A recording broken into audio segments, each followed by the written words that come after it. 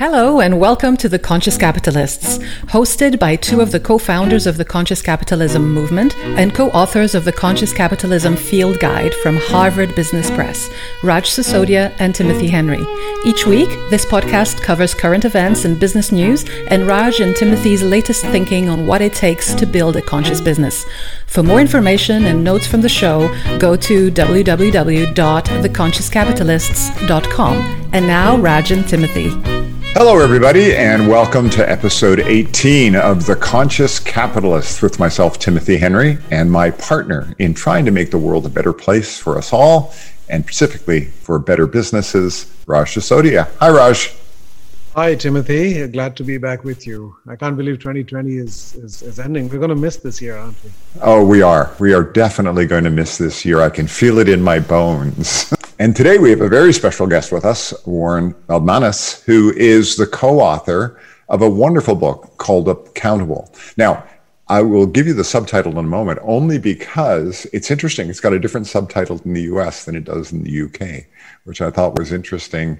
One subtitle is Saving Capitalism, and the other one is Saving Capitalism Through Citizen Capitalism, or something like that. But Warren will set us straight on all of that.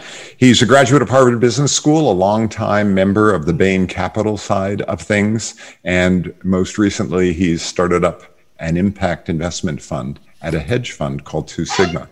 Welcome, Warren. Thank you, Timothy and Raj. I'm very, very delighted to be here. Great. Well, maybe start with telling us a little bit about the genesis of the book. I will preface it by saying that it's one of the best books I've read that really lays out the gap between stock ownership and the sense of ownership and how we run businesses with a long-term perspective, among other things. That was one of the things that I really loved. But tell us a little bit about the genesis and how you came to be writing this book. Well, my co-author and I met at Bain Capital, where we were both sort of regular way, non-impact investors for a long time. When Governor Deval Patrick left the State House in Massachusetts to form really the first institutional grade social impact fund at a large alternative asset manager, Michael and I were invited to join that team to help him build that operation. And as someone who was new to sort of capitalist reform issues, I set out to go read everything I could. So I read Conscious Capitalism, with thanks to you, Raj. I've subsequently read the Conscious Capitalism Field Guide, with thanks to you, Timothy. But despite the fact that there were many interesting books out there on how to do more responsible ownership, the book that didn't exist yet was a book that put into context how all these different efforts at reforming capitalism fit together. So divestment, impact investing, CSR, ESG, all the various efforts that government has tried over the years and continues to try. And even more so, there weren't a lot that went straight to the root cause. What is it, when we say capitalism needs some fixing, what exactly do we mean? And so because Michael and I couldn't find that book, we decided to write it. And it took us about 3 years. And both of us have since left Bain Capital Double Impact, but are both still working in impact circles. But we're really proud to have all of our thoughts in one place and to be able to share them with you all. I love it. So tell us, what is the answer? What's the place where it's broken and we most need to fix it? Well, let me just start by saying that I am very much a capitalist. I'm a big believer that this system has enormous power for good. Indeed, it has created enormous good. If you look at the world economy up to 1750, for 3,000 years, GDP per capita had basically been flat. No change in standard of living. Since 1750, GDP per capita has gone up by 37 times globally. And 37 times. So all these things, life expectancy, medicine, abundant food in many places, all these things that have changed that we take for granted now, many of us, those things didn't happen by accident. They happened by capitalism. So we owe our system a lot. And just in the last 30 years alone, we've lifted 1 billion people worldwide out of poverty. So we should thank capitalism for its many benefits to us. At the same time, capitalism as practiced in the last several decades particularly in America and in the UK, has led to has been really dangerously off course and has led to some really distorted outcomes. One of the more tragic figures that we cite in the book is the life expectancy gap between two adjacent neighborhoods in Boston, where Michael and I worked, one rich, one poor, is now 33 years. 33 years in America in 2020. And by the way, Boston is a little bit of an outlier, but there are similar gaps in other major cities across America. And a lot of that has to do with, we talk a lot about inequality, but that is a startling statistic. And a lot of that has to do with the distorted results that capitalism is currently producing. And so we spent a whole bunch of time trying to get to what's really happening here. What is it that's led to these distorted outcomes? Well, I love that. And the part that I found really interesting, and I think you and I had a brief discussion about this, sometimes I get involved with employee-owned businesses. And the issue is we're not only employee-owned, we want to have a culture of ownership. And, a lot of corporations come and say, we want to have our employees feel a sense of ownership. And that means something in terms of the culture and the words they use. But then it's fascinating because then you sort of turn towards the investment community and say, where's your sense of ownership in anything that feels like or has any sense that somebody deep inside an organization could say, oh yeah, we have good owners.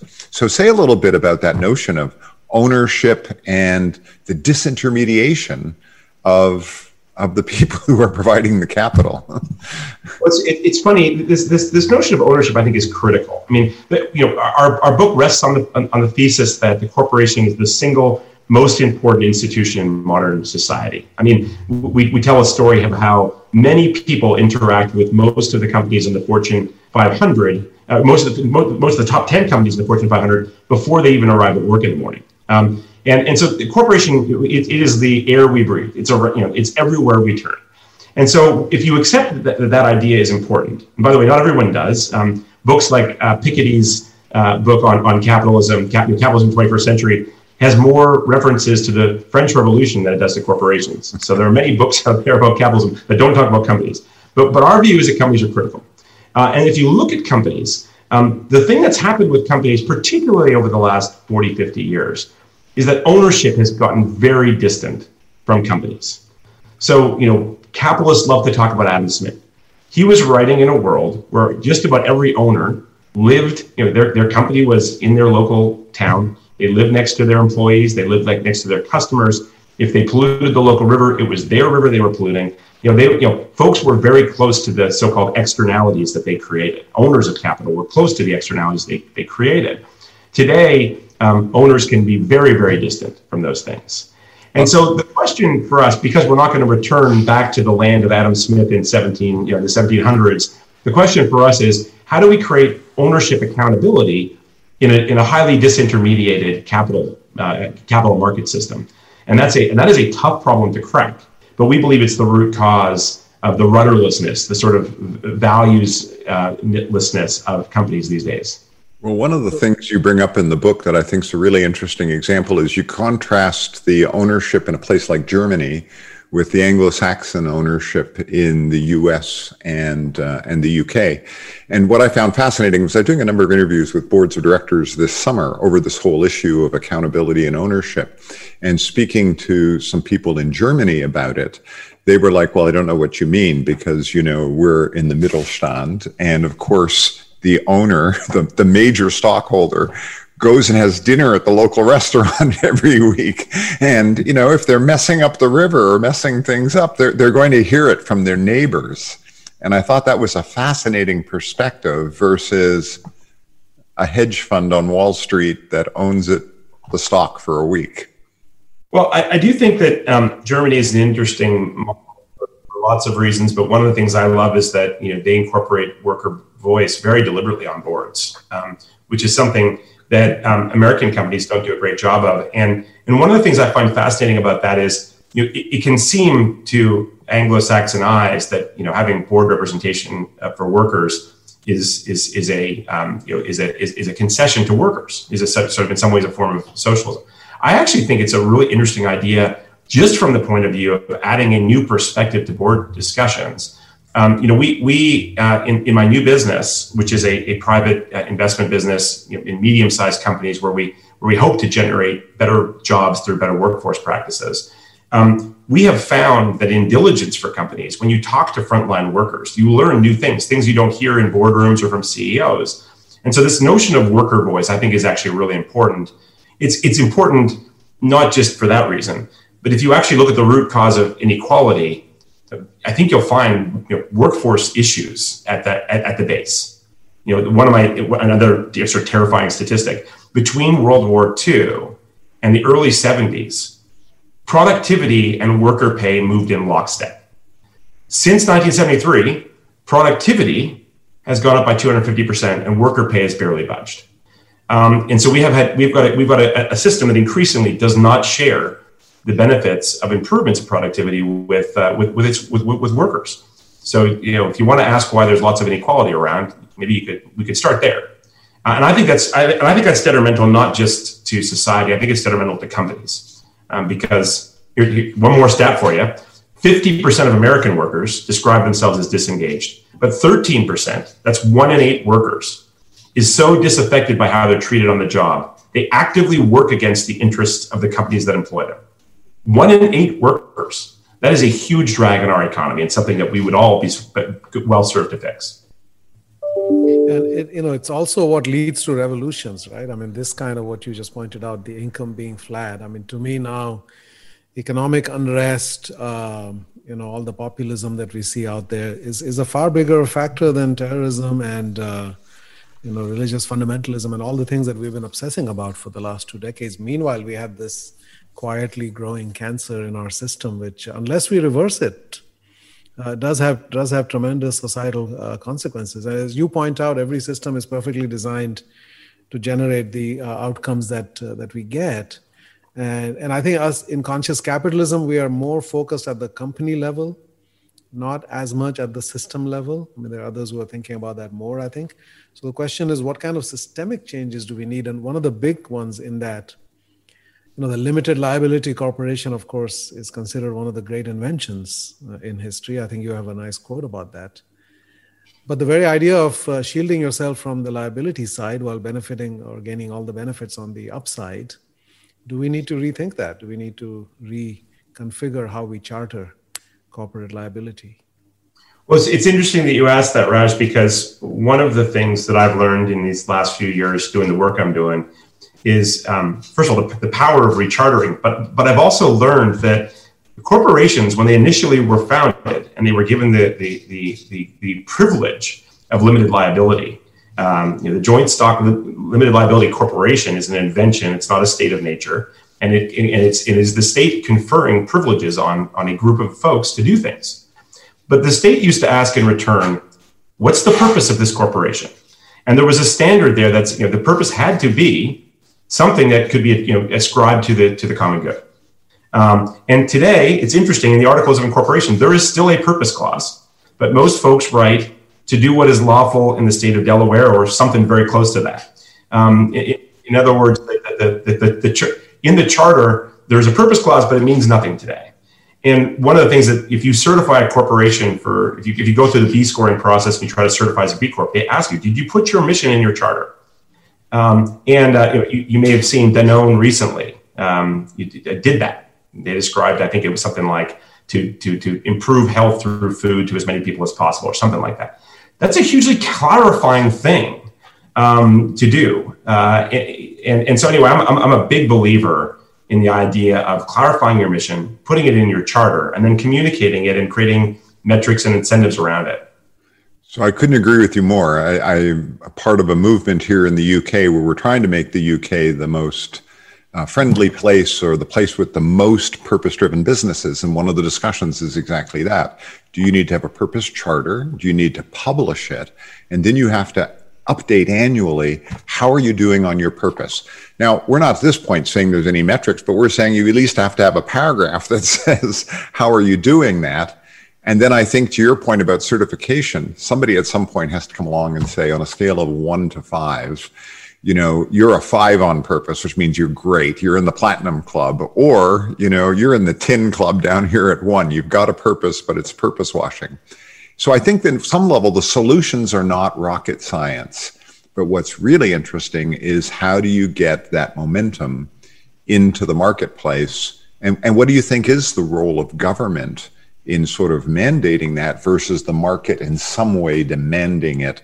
And it comes from the investor side of saying, these are things we want to see.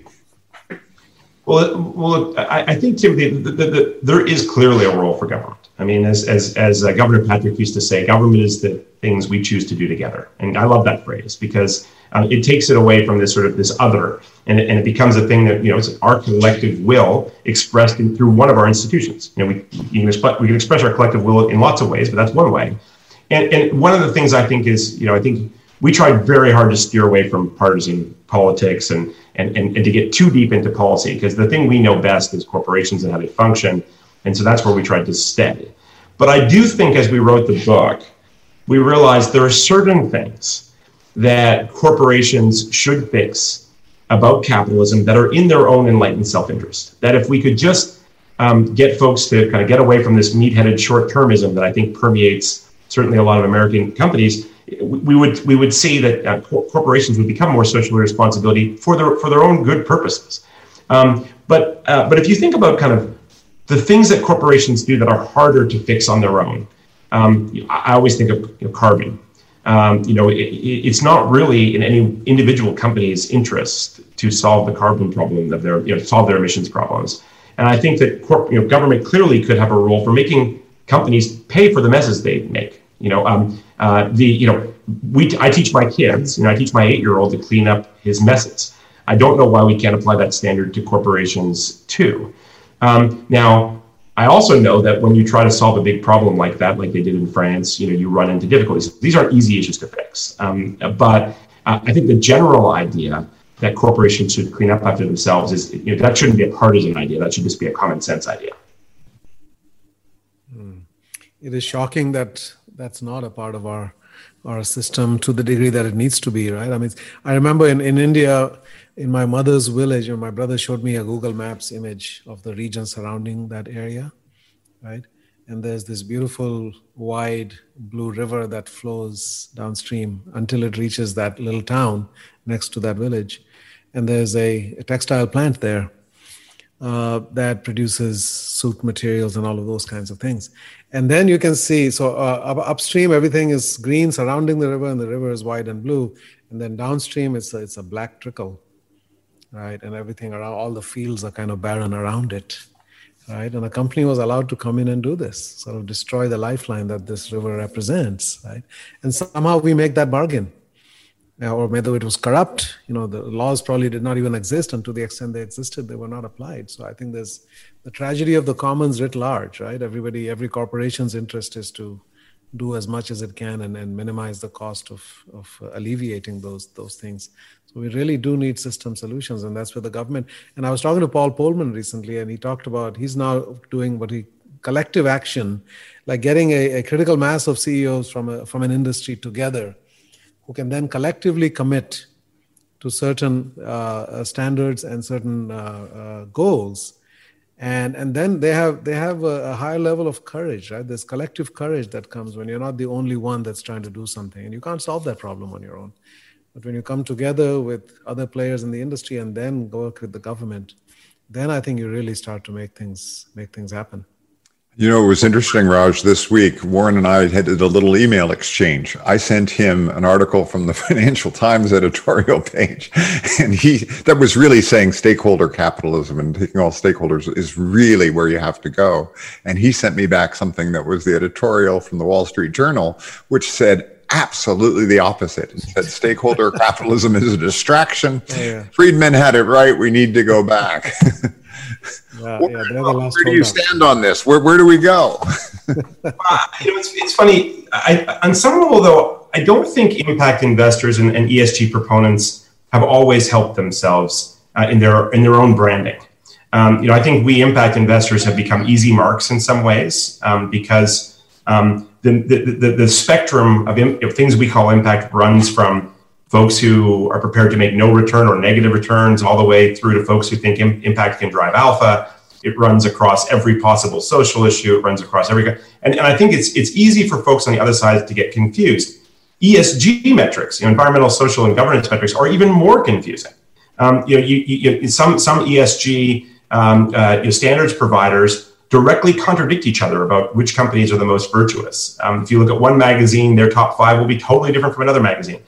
And so I do think that on some level, we as the folks who, me as a practitioner, we don't help ourselves by generating all this confusion. It then becomes fairly easy for folks who take the Milton Friedman point of view to poke holes in the reform effort. And this is why I really believe that metrics are critical. In some ways it's an eye roll of a topic. A lot of times when you talk about metrics, you're not exactly getting everyone's blood pumping. But I do think it's really important if you want to hold companies to account, even if you're an executive and you want to hold yourself to account. If you don't have a dashboard to look at that is reliable, it's really hard to get to make real progress. And so I really hope that all these folks out there who are talking a big game, the Business Roundtable says one thing, and there's a Davos Manifesto, and there's all these different things. And there's over $100 trillion that have signed on to the UN principles of responsible investment. All these things that so far haven't generated much. And I really hope that as a first step, we're going to see folks begin adopting a common set of ESG standards. The World Economic Forum in September released, with the big 4 accounting firms, a set of standards that could be implemented that I think are really, really encouraging. They could be implemented by large public companies. And if we're able to turn this sort of COVID energy, this increasing ESG awareness into real metrics, that would be a huge step forward, I think. Well, it's interesting. I just became aware last week of a company that's starting up. It's called eCountable. It's kind of the name of your book, but with an E. And the idea there is that they've got data on 6,000 companies on a variety of different, I think 28 different dimensions of ESG. And they're now able to link that to your credit card and tell you everything based on everything that you've bought, right? What kind of businesses you're supporting and what's the overall impact that your spending is having, right? Positive or negative through that.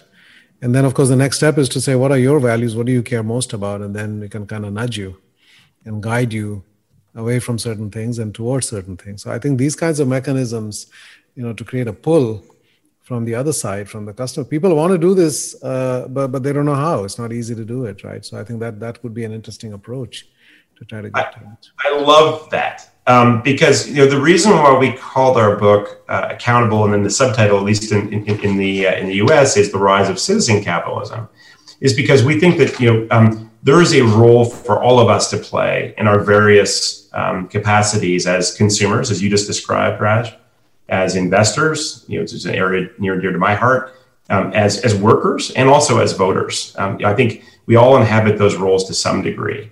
And I think we can make a more effective use as citizens of those tools. It was interesting. We had a conversation with one of my friends, Chris Zook from Bain & Company, when we were writing the book, and he was challenging us and saying, is it really in companies' best interests to do the right thing from an ESG perspective?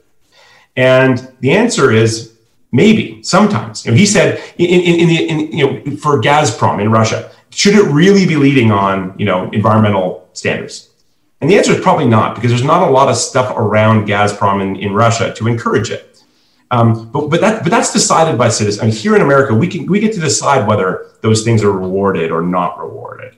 And so I do think it's important for all of us to, if we can find more tools like eCountable, I think it's a wonderful, wonderful thing. It is interesting how we have made it acceptable, right? That, you can do it and it doesn't matter if you cause harm. That's not like a choice. Like before this call, I was on a session with the Humanistic Management Association. Right, and it struck me like, what is the opposite of that? Or why do we need a humanistic management? Why shouldn't all management, be humanistic, right? It's just like we have painted ourselves into this corner where somehow this really weird. If an alien came down and looked at our mental models around these things, they said, "What are you guys are heading straight down the, down the cliff here, right?" It's like we're blind to the consequences of what we're doing. So I'm interested, Warren, as you pull on that string that Raj just pulled out for us. Connect your business and how you're doing things, your book's point of view about good jobs, and this notion of inequality, and that the way we've got to try to address this inequality question is ultimately by getting more good jobs. And how do you tie that to some of the things that you're doing with your day-to-day job now in the investment world? Yeah, so I must say, one of the things that's happened for me over the past few years, as I've had the privilege of learning more about things like what you all are doing in conscious capitalism and what's happening in impact investing, and actually I was heavily influenced by a book by Jed Emerson called The Purpose of Capital, which allowed me to kind of step back and say, like, what are we doing here? I mean, going back to Raj's questions, I work in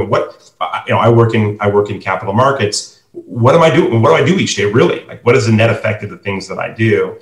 It's allowed me to kind of sort of get a broader perspective on the day-to-day of the day-to-day impacts of what I do. And one of the things I've realized is that particularly in private equity, we have this huge blind spot for worker issues. And we just we have this brand in private equity that we're all about creating incentives for the top leaders, and then everybody else is a cost to be reduced. And I think that there's a tremendous amount of myopia that comes along with that. If someone talks about, oh, I invested in a technology or I built a factory, that's investment. But if I train a worker, or if I invest in worker safety, somehow that's a cost. That's just a cost, And so I do think that it's this broader perspective that's come from being forced to think about these issues, I think has allowed me and the group that I'm currently working with to see opportunity where others don't. For example, we have spent a lot of time thinking about how to fix this issue in America where vocational training is just broken. We need a lot more middle-skilled workers. There's a lot of folks who would love to have middle-skilled jobs and middle-income wages, and yet, our education system doesn't support that. Companies aren't good at training. Most training that's provided by private, sources is really expensive and questionably effective. We've managed to find a great company and invest. Our first investments in a business that's doing that. That's doing it really effectively, low cost, great jobs on the other end, and we're going to work with. We're really lucky because we've got a backer in Two Sigma that is all about data science. And so we can actually use some of those tools to improve, vocational training. That's an example of the kind of work that we're doing. But we're also looking at companies and trying to figure out how can we make companies themselves just have better human capital practices. Like just think more about creating career paths for workers. Think more about sharing upside. Think more about motivating with mission. Think more about employee listening. And I think that as a result, we have the chance, if we do our jobs well, we have the chance to prove that investing in workers can actually be just really good business. And if we can do that, maybe we can drag my industry a little bit in this direction, which I think would be fantastic. Well, there's a book called The Good Job Strategy. Are you familiar with Zeynep's work? Right. So that sure. She's been a great partner. She also started a thing called the Good Jobs Institute, right, which is not-for-profit that we've actually worked with a bunch, and we're huge fans of Zeynep. So, one of the things that I've observed in my last book is called The Healing Organization, that the human cost of doing business is so extraordinary, and we don't factor that in anywhere, right? The fact that heart attacks are higher on Mondays, the fact that 600,000 Chinese die from overwork every year, or 120,000 Americans die from stress connected to work, that anxiety, depression, drug addiction, and suicides are on the rise. I mean, all of these things, I think is one of the largest costs that we have, and yet we don't account for that anywhere. And the fact is that if we operate in a different mode, not only do we not have to have those costs, we can eliminate or eradicate most of that suffering, and we can actually make it a place of joy and fulfillment, right? So we have the opposite effect. We don't diminish your lifespan, we actually extend it, right? We actually make you healthier in every dimension because of the way in which we work. But I think that's such a huge blind spot for me. We almost need like an audit of the suffering that we are inadvertently causing in the lives of not only those who work, but their children and their families, because everybody is impacted by the way in which they're treated, right? What's funny, we know this. I didn't know the stats you just cited, but I know the themes. the challenge we have is that the scoreboard that we all look at, it doesn't include those things. We look at a scoreboard that says GDP, but I think we all can acknowledge there's a lot that gets measured and not measured in GDP that doesn't make sense. We look at a scoreboard that says quarterly earnings and share price, and we think that means corporate value, but we all know that it doesn't really. And we look at our own we look at our own quality of life through a lens that's increasingly been monetized as well, and we don't look at these other things. And so I do think that it's really challenging to measure these social things, but we got to try harder because unless we have a better scoreboard, I think it's going to be really hard to make real progress. Let me press on that a little bit because this is an issue that I find just fascinating. So we all agree something's broken in the system, right? And I look at the Great Place to Work Institute, and I look at the Great Place to Work in America list that's now been out for about 25 years. And after about 10 years, they started comparing the Russell Index versus if you'd invested in these top 100 companies. And the numbers were just clearly favoring the performance of those companies that were on the Great Place to Work list. And that's been around for 20 years.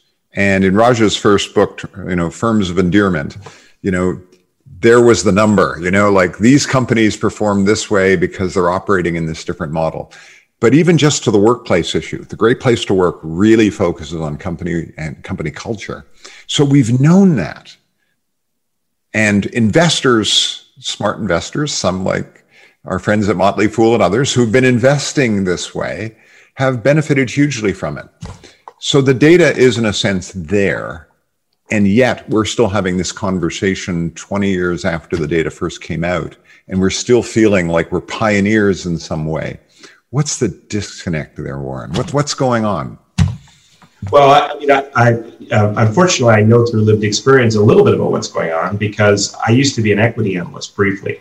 So most of my career has been at companies called Bain, but I did work briefly as an equity analyst covering radio stocks. And I remember I wanted to write a piece about how the internet might change, the value of radio licenses.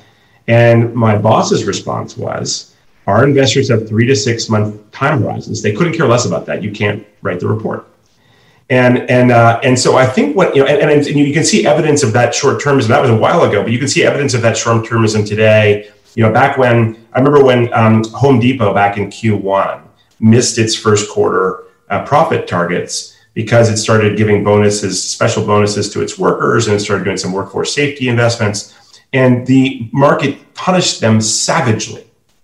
And if the market went back and read Zeynep Tom's great book called The Good Job Strategy, they would know that when Home Depot tried to skimp on workers, in the early 2000s under a GE transplant who looked at the way... No unnamed at the moment, but yes, we know who you're talking about. The company languished the stock languished for a long period of time. And so, Home Depot, a company built on the idea that we can actually have a better frontline workforce, we can have a better service level for customers. They invest in employees, and all of a sudden they get savagely punished.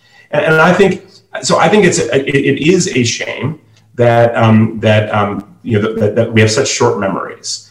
But again, I think that comes down to where does workforce investment show up on the balance sheet? Where can we look on the scoreboard to find the value that gets created from that? We all know there is some value to doing things like that. How do we measure it? And this is one of the things I'm really proud of is that in this new business that we're building, we've decided to focus on one issue, not many issues. We're not trying to tackle every single ESG issue. We're trying to tackle workforce. And what we're really trying to look at is if we create good jobs inside the companies we own, what is the long-term value result of that? Because it's going to take some investment in the short term. We know that, but the question is, what is the long-term value creation associated with it? And we're going to be able to answer that question, I think, more precisely than other impact investors because we're focused on a single issue and we're going deep. I love that you're getting to the data. I'm working with a client that's got a living wage initiative. They're a global firm. And the scores they're getting back on engagement as they're rolling it out are clearly significant. Now, if you're in the retail business and you see your engagement going up, our friend Kip Hindle was on a couple of weeks ago, and he said, if the employees don't love the company, it's going to be really hard to get the customer to experience love for your company when they walk into your store. And that seems so obvious and straightforward. And yet we come back to, and there is some data, but not enough data. I'm wondering, what's it going to take to get the Wall Street Journal to write a different editorial that says, oh, of course we need to focus on the human capital side of these things, because that's the engine that drives the business? I really do think I come back to, I think the first step really is metrics. I've been talking to, as part of my work, I've talked to a few folks in the hedge fund industry in the past few months who, and asked them the question, if you had good metrics on workforce health, would that be an investable theme for you? And these are folks who are pretty hard-nosed, about their approach to kind of evaluating companies. These are really thoughtful, capitalist folks. And their answer is yes. Their answer is, if I had good metrics, that would be investable. I would invest behind workforce health. But unfortunately, not only are the metrics not good today, but if I try to actually do my own research inside the companies, I risk tripping over regulations and all kinds of stuff. And so, really, we're flying blind. I think someone actually said that we're flying blind on workforce issues, and so we don't know how to invest one way or the other behind it. And so, if we had better metrics, if there was an entry somewhere on the balance sheet for investment in workers, I do think that would be at least a step. It would not solve everything, but it would be a step in the right direction. One of the things I enjoyed about your book, Warren, is the very, it's great writing, which is always fun. It's very witty, and there's some phrases that you've coined here. I want you to explain those to our audience. You've got the Milgram-Nixon syndrome. Now we know Milgram and we know Nixon, but we don't know how they go together. So that one we coined based on some ideas that we'd seen, which we footnoted in the book. But the idea was Richard Nixon's defense was, I'm the president of the United States. There's a lot of stuff going on. How could I possibly know? And how could I possibly be accountable for all the things that happen inside of my government? Milgram, of course, ran those experiments where individuals were willing to, if someone in a white lab coat told them to shock someone, they were willing to do that in most cases, for reasons that had to do with science. And even when the other person on the other side was screaming, at least they thought they were. And so there, the accountability is, well, someone told me to. Someone in a white lab coat told me to do this. So how can I be accountable? And so we use those sort of stories as metaphors for how capitalist accountability works, which is, if you're a shareholder, you say, how could I possibly know what all the companies do on my behalf? I own all these stocks through an index fund, and I have no communication with board members. How could I possibly know? And then if you're a manager at a corporation, you say, my board has told me I need to maximize next quarter's profits, even when I know that maybe I'm foregoing things that are good, good investments. I can't make those investments today in those workers because it's going to hurt next quarter's profits, and that's how that's where all my incentives come from. And that's what I'm told to do. So you have this world where accountability really exists nowhere. And so the Milgram-Nixon syndrome is a way to sort of colorfully describe how that, describe that idea. The thing that's interesting is, I think there's an opportunity to change all of that. For me, in private markets, we have this incredible privilege, and I think responsibility that comes with, we own companies for years. We own them sometimes for 5, 6, 7 years, and so we have the opportunity to invest in things that won't pay off in the first quarter or the second quarter or the third quarter. And I was really proud of the work that we did at Bain Capital along these lines, because we always asked the question, is this in the best interest, the long-term best interest of the company? That was the primary guiding star for all the things that we did. And I say that, in our new firm, we approach it in a similar way with, of course, workforce issues paramount. In public markets, it's harder. But there are groups out there. My co-author's involved in a group called Engine Number One that is trying to, I think right now they're pushing for, changes in board representation at some large energy firms. And their idea is, we can represent you, the shareholder, better by pushing more actively your values through the system. Which I think is, unless owners express their values better, I think it's, again, going to be really hard to make progress. You speak about long-term investment perspectives, and I'll play off of Raja's theme because there's another great phrase you use. It's called the two Buffett paradox. Now, Warren Buffett's got the reputation for being this long-term investor and value investor. Explain a little bit about the two Buffett paradox. Well, Warren Buffett has the benefit of being a really generous guy in terms of what he's going to give once he's gone, and he's got the benefit of having a sort of grandfatherly sort of image. And so I think most folks would say, I think he gets a bit of a pass on some stuff. And of course, there's nothing wrong. In fact, I think it should be praised, the idea of this giving pledge that he's done with Gates and others to give away a large portion of their wealth upon their deaths.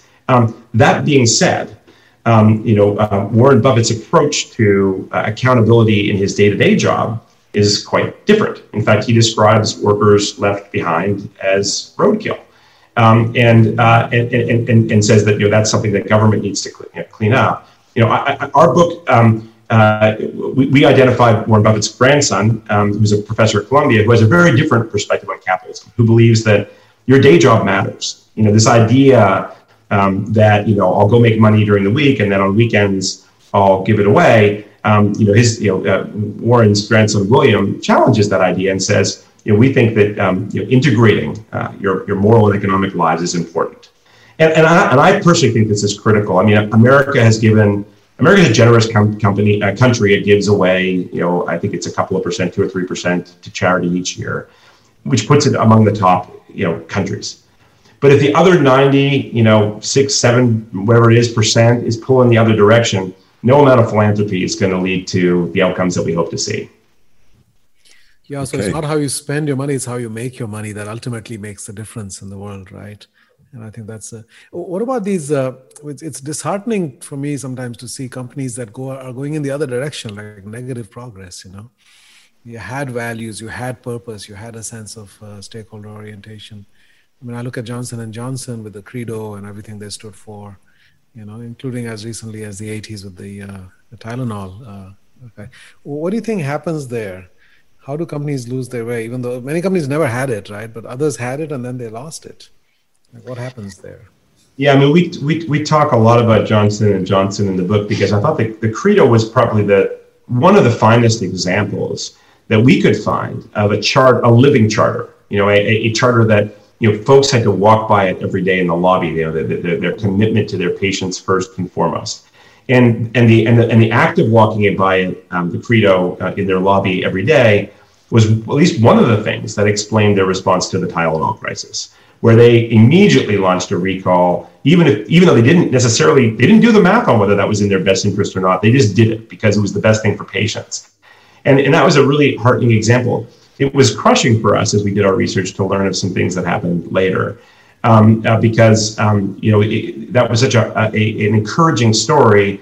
But I will tell you that what we learned from all of that was a credo chiseled into a lobby is great. A mission put into a charter is great, but unless you're doing things to actively support it, it won't live the way it can. And I think the leadership of Johnson & Johnson leading up to Tylenol, they used to do things called the Credo Challenge, and they get all the executives together and talk about their interpretations of. This was not a thing that was just doodled on a wall. It was part of the culture of the company. And so while I think missions and charters and credos are valuable, they're only valuable if they're taken seriously and used as tools inside of an organization. Well, I love that because I think that comes back to one of the issues we've got with conscious capitalism it's about conscious leadership. An organization can't be more conscious than the level of consciousness of its leaders. And I think in the J&J example, in your book, you give an example of someone who makes a decision under one leadership regime, and then later is in a very senior level and makes a different set of decisions. So the leadership matters, and on that note, I'm curious, your leadership journey personally, like Warren, what got you to care about these issues the way you do, because clearly you're passionate about it and you're an effective advocate for it. What's your story? How did you get here? Yeah, I mean, I'd love to say that I always cared about these issues in the same way, and that just isn't true. I actually came out of, I came out of college with a lot of college debt. I've been schooled in what I thought what was Adam Smith, and I had this perspective that was convenient for me at that time. That if I do my sort of role in capitalism, narrowly defined, then I'll make money, and that'll be good for the world in some way. I don't need to think about that too much. Gradually, I began to lose my faith in that, but that took a while. It didn't happen at business school. When I went to HBS, Harvard Business School, most of the sort of moral and ethical training there was related to things like try to avoid going to jail. Here's a few tips on that. There wasn't a lot. I know that Harvard's changed a lot in the last few years on that dimension. Rebecca Henderson, we're huge admirers of her and others there and the work that they're doing. But I would say that is, I think Harvard's evolved, I've evolved too. And in truth, the experience of joining Governor Patrick in Bain Capital Double Impact was really a watershed. I did that mostly because I admired him and I liked business building. But it really did change my perspective on these issues dramatically. And I was lucky that Raj came to one of our early lunches. And I got to hear about conscious capitalism, and I got to challenge Raj on some stuff, and hear the well thought out answers that really have cemented the new path for me. So I'm grateful I'm really grateful to both of you, and in particular to Governor Patrick for helping me to steer me in this new direction. I love it. Well, Warren, thank you so much for your time and attention today. I think your book, Accountable, is a great book. It's well written. You can read more about the 2 Buffett paradox and lots of other good things there. Thank you so much for joining us today. Well, thank you, Timothy, and thank you, Raj, and it was a real pleasure. Well, thank you, everybody, for listening. And on whatever channel you're listening to, there's a subscribe button. Feel free to press that and subscribe to this. And if you'd like, come to our website, theconsciouscapitalists.com, and there's a place there where you can leave a comment. If you want to hear more about conscious capitalism, Raj, where should they go? Consciouscapitalism.org is where you find out more about the movement and find a chapter near you and become part of this unfolding of business towards a higher plane. Well, thank you, Raj. Thank you, Warren. And listeners, we'll see you next week.